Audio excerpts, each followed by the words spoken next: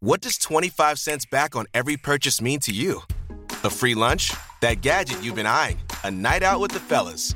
With your Premise Perks checking account, you get 25 cents back with every purchase using your debit card and zero ATM, overdraft, or annual fees. With this completely free account, you can watch the money roll in with every swipe and find the freedom to go further with your cash.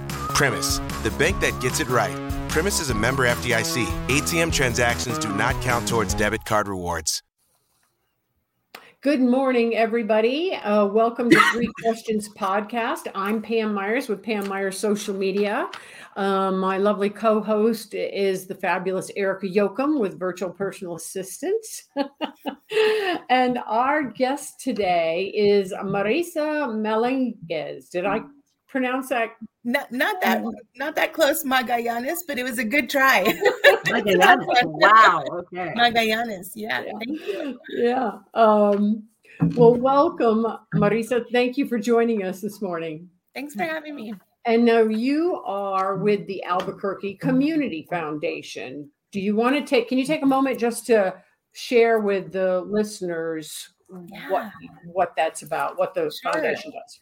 So the Albuquerque, what does it mean? It's a big question for 9:30 in the morning. No, just kidding.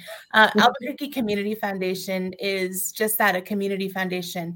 There's hundreds of community foundations across the country. We have about 6 or 7 here in New Mexico as well. And we really work at the intersection of nonprofit organizations and donors in this community. We see ourselves as a partner to both and help facilitate funding, work with donors to meet their, philanthropic goals, and try to really stand with nonprofits as they work to provide so many important services in this community. Yeah, of which, there is a great community here. Yeah, it's a great community. So the first question is, what have you learned about yourself, about what you do going through this whole pandemic? Yeah, that's a great question. So I started at the foundation in 2019 as an advancement manager. I had a really long career at the National Institute of Flamenco, still #1 fan, for 14 years as an arts administrator. And so coming into philanthropy, I had been in the nonprofit sector for quite a long time as a grant seeker. And then now being at the foundation where we do a lot of grant making, it's been really wonderful to see, kind of understand the landscape from both perspectives, both as a nonprofit and as a grant making entity. But that was in 19. Then in 2020, as we all know, that was my first year. And then 2020 was like, oh my gosh, doing this work in a whole other really intense situation as we all experienced. And so what I learned was a lot. I guess if I would try to make it succinct, it would be that, as a community foundation, we have such an incredible responsibility to be responsive to community need. And that means we have to really deeply understand community need. And that means we have to have a really expansive definition of what community means. And so those three things layered together, I think, community foundations across the country have experienced that in many different ways. Talking to colleagues in Tucson when they had the shooting with Gabrielle Giffords, almost 10 years ago now or something.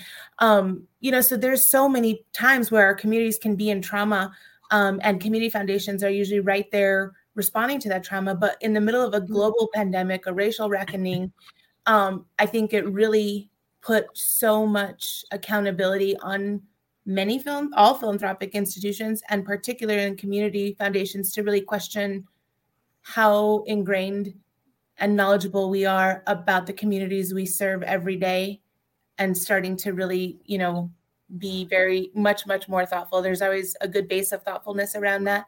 But digging deeper into that responsibility, I think, was one thing that I learned quite a bit around the pandemic. I imagine with all the different upheavals, not only the pandemic, but all the other stuff going on too, that there's been lots of, who are you helping? Yeah. And people have gotten so divisive about so much of this stuff that you got to really reach out to the community and go, look, this is a good thing. This is a solid thing. We're helping with this. Yeah. Yeah. That's what that's a fun place to be, Right. So I imagine 2020 rolled around like all of us, right? But 2020 rolled around, you're in a brand new job and you go, well. And just to tag on that, so I always tell the story. So 19 was technically my first year. 2020 was definitely a brand new, situation because of the context. And then in 2021, I started a new position called Vice President of Strategy and Equity. It was a new position for the foundation and really was born out of kind of what I just shared about, like really deepening our knowledge and partnerships and commitment towards equity in this foundation. So I'm finally 2022. I feel like I am like in the same context as I have, because every year's been just such a new situation. And so I feel like I don't want to speak too soon. We're only, the 13 days in, but I'm hoping I have my feet underneath me a little bit, but I'll check back with you in a couple months. And don't be testing fate like that, because I'm telling you. You start saying things like things are getting back to normal and we wind up with Omicron, you can't even. Yeah, definitely. Don't test fate. I like that. All right. So what changes have you had to make? What changes have we had to make? What haven't they made? Right. I mean, okay, so the things as a nonprofit girl at heart, like what I love the most is really being committed to unrestricted funding for organizations. We know, and I know from firsthand experience, that unrestricted funding is critical. Low burdensome unrestricted funding is critical for nonprofits. So we're committed to that in our various funding vehicles that we have at the Community Foundation. We've also learned that it is absolutely the moment to question and investigate the practices that we've had. We just celebrated our 40th anniversary. And so there's a wonderful institution with like an incredible legacy here. And I love thinking about things in Anne, like it's great to celebrate that. And it's also really healthy to investigate, our practices and make sure that we're being as responsive and equitable as a funder as we absolutely can be. And so I think that that has resulted in lots of changes, some very big, some, smaller, but I think it's the summation of all of those changes that are helping us continue to be a good ethical funder in this community. Yeah. That's what I love about these conversations. So much comes out that, you hadn't thought of from the speakers, from the guests' perspective of things that we are seeing things. Everybody sees it from the outside, but hearing the points of view on how things have affected you, on how the challenges that you've had to face and decisions is really, I think, so helpful for everybody to hear. Yeah. And I think, just like, many organizations, both in the nonprofit, philanthropic sector and outside of it, I mean, it's a constant, the word of 2021 is pivot, right? Like in 2020, how they do like the Pantone color of the year. Like this is our word of the last 3 years is just pivot. And so, we are not, we had those same challenges, do we do an in-person event? Do we not? Like, how do we facilitate, engaging hybrid experiences? All of those things that many of us in different industries have had to deal with, and it's exhausting. Yeah, it is exhausting. I think it's fascinating that the term hybrid experience is now part of our vernacular. Yeah. Yeah. Right? Like, yeah. So I've been virtual I'm going on 12 years with the business. I've been virtual for 12 years. And I remember when these kind of things, like I go way back to Join Me and Join In and all these, all these other platforms that we used to use. Then I would tell people, it'll be just like I'm sitting shoulder to shoulder with you and I can look at your computer and we can work it out. And people would be like, what? No, you need to come here to my office because that won't be the same. So when 2020 rolled around, and this is terrible to say, but part of me was like, you're like, see, yeah. Well, and I get that in the sense that, I think what it's done for accessibility has been really wonderful, right? And I think sometimes, in anything, it takes a really massive something. In this case, we had a huge, massive something with a capital S, all caps, called COVID-19 that forced us to do things in a different way that we may not have done before. And there have been some things that have been, I guess I'll use the word positive for lack of a better word, but, or good about it, or I don't know, that sounds weird to say. So I don't know if I want to commit to that, but it is great to have, I think about, being able to just like be home when you need to be home and with your kids, if you have somebody sick in your family, and still, or engage if you're just, immunocompromised, and say like, hey, I can still participate in this. And so there is some wonderful things about this experience. Yeah, I think it's had a major it's had a major impact on corporations, companies, businesses, on how people can work from home and still be as productive for the most part, without having to go into an office and travel time and all that's involved with that. Yeah. Mm-hmm. I think it's interesting. So you got my brain thinking about accessibility, and like how many of these events, people who have a hard time with accessibility, maybe they're, in a wheelchair, or they have movement issues or something like that. But if these events go online, they can be part of it and become part of a community, because it is online. That's an interesting. I'm sure somebody out there is figuring out these statistics. It won't be me, but it just got me thinking about, wow, sometimes if you go, I can't go because I am afraid, or I don't travel well, or I, whatever. I may have something, or I'm slightly feeling sick. I really like to go to this meeting, but I really not myself. And then, but you can call in and have the virtual portion of it. Exactly. So Marisa, what has been your biggest takeaway through all this?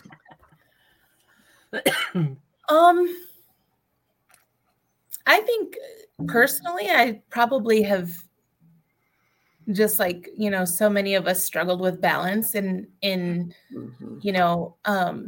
very fast moving organization. And I think it's been healthy even among our peers here at the foundation. And then in my friend and kind of professional colleague group, just normalizing talking about that and saying like, we've got to be more open about some of the, mental health challenges that we're facing, and the pursuit of better work-life balance, and just be very open about that, because I think not having those spaces to just really talk about it just creates a deeper sense of isolation. And that's something that, this pandemic has, certainly, even though now we're in this, everybody's trying to do their best managing like social and stay at home, and it's a weird time, but, we went through like really crazy periods of isolation earlier on. And so I think that is one big personal takeaway, is just trying to be more vocal, honest with myself, and more vocal in the community about talking about, mental health challenges and work-life balance, and what, especially both when, in this sector of, nonprofit philanthropic work, it's heavy, and also in the line of work and leading equity work in this foundation is also heavy. And I think that it's healthy to talk about it and build community around those struggles and move forward, with a sense of community. So that's been a big takeaway for me personally. Wow. Nice. Yeah. I'm still wrapping my brain around. I'm liking the idea that you said the foundation is 40 years old. To me, that's shocking. Like, really? 40 years old? That's, again, honestly, had never heard of it before. On the schedule, and I had to go look it up and go, really? Yeah. It's so, that's one of the best parts about our podcast is for me, learning and going and about what people do and who they are, and it's really broadened my image of Albuquerque. But the fact that a 40-year-old institution will turn around and look at itself says a lot too, because that's, you get pretty entrenched after 40 years. Hey, we're doing it. We're doing it the right way. It's like, well, maybe we could take a look at that. Yeah, I think it's a healthy, like having that learning spirit for us as humans and then like institutions is a really good quality, right? Because at what point are we like these static, unchanging robots? We're not. Right. And I think even Microsoft. and I think about it, even with the Community Foundation, right? We're an endowment-based organization. And so, I think the oldest community foundation, I know it's the Cleveland Foundation, and I know it's over 100 years old. And so when you're in endowment work, the whole structure is set up in perpetuity. And so I think about this a lot and saying, I've been here 3 years. My boss, Randy Royster, is, I think, going on 16 or 17, and that feels like a long time, and it is. But it really is just like this thumbprint when you think about a foundation that is set up to exist in perpetuity. And so, that is humbling in the sense of we're stewarding these assets and our community responsiveness for a relatively short time. And so to think that it's ever going to be a static entity that just is here is an interesting juxtaposition, because it is here and it will be here. But at the same time, it's like morphing and growing and changing and evolving all the time. And so I kind of love that. I think it's an interesting dynamic. Yeah, that's an interesting enigma to go in every day and figure that out, right? Right. Figure out that balance, and very cool. It also takes good leadership too. I mean, well, that's true. Very true. Right. You can have a great a really good, solid organization, but if the leadership is not on point with being open-minded, then it can easily stagnate, right? I mean, that is so important to have good leadership too. It makes for a much better environment. And no, and it's never easy. And I think once you get that out of your head that it's going to be easy, then it becomes a little bit easier, because you just expect the challenge, and you can understand that change in and of itself is really hard. And I think about change upon change upon change, just like we've experienced this last 3 years as a society, right? So much change and different types of change, different levels. And it's nice to go about it with a friend, though. And I do want to give a shout out to our partners at United Way of Central New Mexico. And we started a collaborative called DEI United a little more than a year ago in response to the racial reckoning. And neither of our institutions, I shouldn't say that, both of our institutions had been working in diversity, equity, and inclusion in different ways for some time prior to this. But knowing that we had to have a bigger commitment, a more authentic commitment, a deeper integrity in how we approach that work, we built this collaborative together. And I think that made dealing with the fumbles, the hard parts, just so much. I don't want to say easier, but it was nice. It has been nice to have a partner in that work and another philanthropic agency, to say, hey, we're not alone in feeling this, or our staff is doing a lot of work together. And I think it, going back to that isolation, right? It'd be a lot harder if ACF was just doing this by itself. Right. But because we're doing it with our peers, there's a lot more fortitude for the work, especially when it gets harder. Right. Yeah. Absolutely. Yeah. Wow. Totally agree. Yeah. Great conversation. Yeah. It's done. So, Marisa, if someone wants to reach out and find out more or reach out to you, how would they do that? Yeah. So our website is abqcf, like communityfoundation.org. Mm-hmm. And my email is Marisa, Marisa, at abqcf.org. I'd love to have a conversation with anybody about anything. And let's see if I can did I get it right? I think I got it right. Yeah, that's perfect. Right. Oh, how fancy. It shows up right there. Right. That's not responsive. I just want to make sure I spelled everything right. So You got it perfect. cool. Awesome. Marisa, thank you so much for being a guest. It's been a great conversation this morning. Yeah, thanks for having me. Appreciate meeting both of you, and thanks for all the work you do in this community. Thank you. Yeah. All right. Thank you. Have a great good day. morning. Thanks the rest for of your day. listening. Everything will be easier now after you've got the podcast done, at 9:30 in the morning. Yeah. This is going to be the funnest part of my day. Are you kidding? Yay, we're fun. You are super fun. Bye, all. Bye.